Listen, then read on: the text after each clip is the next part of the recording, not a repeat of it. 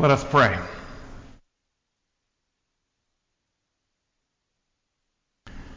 Startle us with your love and your truth, O God. Open us to the mysteries of your word, and may the words of my mouth and the meditations of all of our hearts, may they be acceptable in your sight. For you, O Lord, are our rock and our Redeemer. Amen.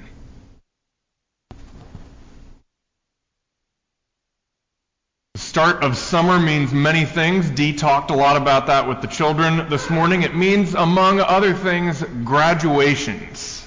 And I know that many of our families are enjoying celebrations these days that go along with completing high school or college and the anticipation of what comes next.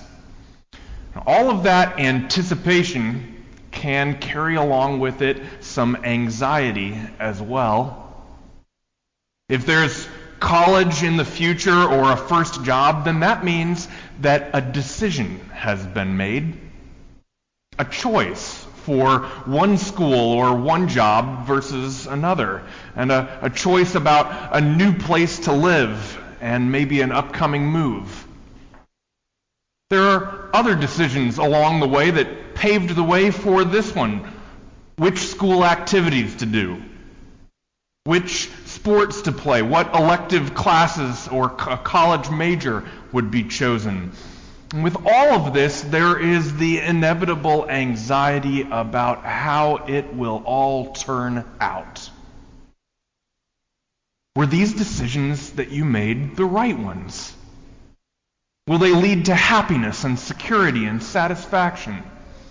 And these are all versions of a question that we all ask at one time or another.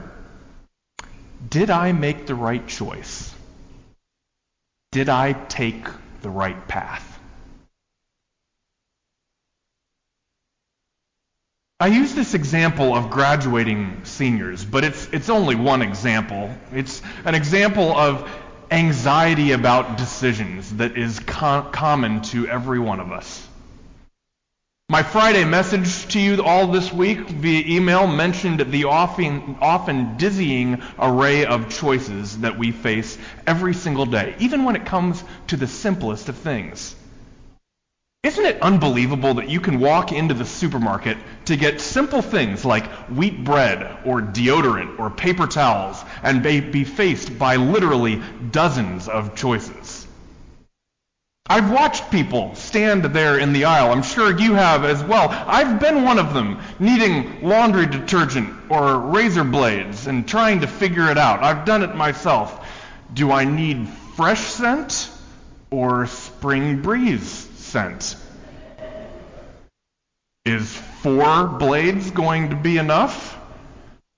What if 5 is too many? And we struggle with little choices like these, so it's obvious that the bigger ones are going to cause you some really significant worry. And many choices are more meaningful. Where should I go to college? Who should I marry? Is it time to move, quit, retire? Should I have the operation? These are real choices. They are forks in the road, and they cause us real anxiety for what if we choose the wrong path? What will become of us? I haven't talked about baseball yet this season. I realized that this week to my surprise. And this isn't really doing so, but in struggling with these questions about choices, I remembered one of Yogi Berra's famous quotations. He said, "When you come to a fork in the road, it's best to take it." And this is, of course, a joking reference to lines like the much more serious one from Robert Frost, "Two roads diverged in a wood, and I took the road less traveled by, and that has made all the difference." Frost's poem is a little less about anxiety than it is about courage and nonconformity. And Yogi Berra's joke about it usually makes us laugh. We laugh because Berra calls attention to something important. often we need to laugh about choices because choices make us worried. And it may surprise you to hear this, but Yogi Berra's quote on this subject contains some really good theology. And that's what I'd like to talk about for a few minutes this morning, because in many cases, what God hopes for us is not so much that we would always make the right choice. God hopes for us to know, whatever choice we make, that we are loved. And God is not going to abandon us. God will still be with us, whatever choice we make, whatever path we choose. And you see this in lots of Bible stories, including the one that Douglas read to us this morning. The story begins when the day of Pentecost had come. Pentecost, which begins with that prefix for 50, was the Jewish celebration of marking the 50th day after Passover. And Christians remember Pentecost today, this Sunday. We remember it as the day that the Holy Spirit comes upon the church. According to the story, many people had made a long journey to Jerusalem from many other lands to celebrate the Passover, and because the journey was long, they had stayed through Pentecost. There was still a diverse crowd of travelers in the city of Jerusalem for the celebration of Pentecost. And Passover had taken place back right before the arrest and crucifixion of Jesus. So it was at that time that the disciples had gathered in an upper room for what we know as their Last Supper. And those of you who were here in worship last week remember that I talked about how they have returned now to that upper room. The disciples are all gathered in the upper room because they've been faced with a remarkable turn of events. The death of Jesus, and then his shocking resurrection, and his appearance to them, and his instruction that they are to go out into the world in his name and continue the work they started together. And this is all so disorienting to them that the disciples have returned to the safety and security of that upper room so that they can devote themselves to a period of prayer, trying to figure out what the Holy Spirit is calling them to do. They're waiting and listening. They want God to tell them what to do. This is a story about the disciples at a fork in the road. I imagine that many of you would love it if our lives would play out much like this story seems like it's about to. You've come to a fork in the road in your own life and you don't know what to do next, or you've made a decision and you want to know if it's going to turn out okay. Wouldn't it be great if you could sit down and pray and the Holy Spirit would come and tell you directly what path to take? And in this Bible story, the Holy Spirit is about to show up and explain everything. So are you ready to hear what happens?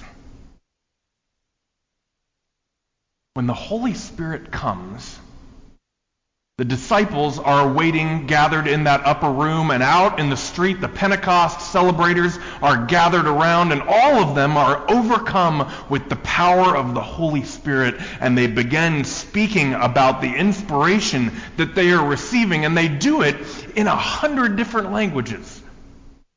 They can't understand one another because of the many ways that God is speaking. Every version of God's inspiration to them sounds different than the next one. The story says that skeptical onlookers thought that these people were drunk. But for those who received the Holy Spirit, God's inspiration was available to them no matter where they were from no matter where they were going, no matter what language they spoke. God speaks in every language to these people who have come from many lands along many roads and who will head home in many different ways. And God empowers them with the Holy Spirit, sends them along to serve wherever they will go, all the way to the ends of the earth. It seems to me that the Holy Spirit isn't about the business of offering instructions that will help you choose one right path. God doesn't pick one path. God's in the business of making all of them holy. This probably seems unhelpful, right? Why can't God just choose one path? Wouldn't that be easier? Well, maybe it would. But have you ever thought about how frightening it really would be if there was only one path in life where you could find the good life that God intends for you? Have you ever considered how limiting it is to suggest that God is only powerful enough to be with you if you choose that one path? And instead, have you ever considered what a gift it is that, like this story says, God can follow you on any path you take? And in fact, God can follow you even if you pick the wrong one. And that's a gift. Do you remember the parable of the prodigal son? Young man asks for his inheritance before his father is even dead, journeys to a foreign land and throws it all away and comes back penniless. That's a bad choice. That's a series of bad choices. But you all know how that story ends, too. The boy finally comes to his senses and he starts to return home, hoping that maybe he'll be able to work his father's land as a slave. And the father welcomes him home because God followed that boy down even the wrong path. And even if the path you chose isn't really the best one, God can travel with you also. All too often, we have a strange concept of God. Theologian Craig Barnes says we treat God like a traffic cop who we expect to approve one path and to deny another one. And that's not who God is. God is a heavenly parent who loves us on whatever road we choose. And when and if we choose the wrong one, God still finds a way to love us all the way home. When it comes to decisions, we talk a lot about right paths and forks in the road and stuff like that, but Barnes suggests that this idea of a road might be the wrong one altogether. Because life with God isn't so much a path as it is a river. Rather than worrying that we will choose the wrong road and God will not be able to follow us, we should imagine that we are afloat on a journey with God holding us up along the way. And that there will be twists and turns and unexpected things along this river, but God will always carry us. The river of our lives can be treacherous, to be sure, but it always leads home to God. Songwriter Chris Cornell, who died a few weeks ago, wrote a song that has a line about the prodigal son story. And the refrain says, "I'm not your rolling wheels. I am the highway. I'm not your carpet ride. I'm the sky."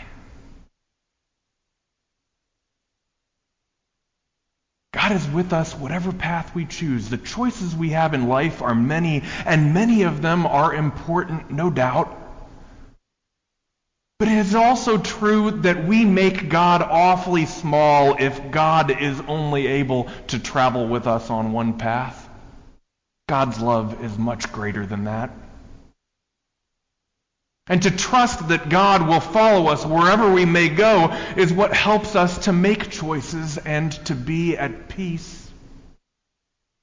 It's one of the ways that faith helps us to live a grounded life.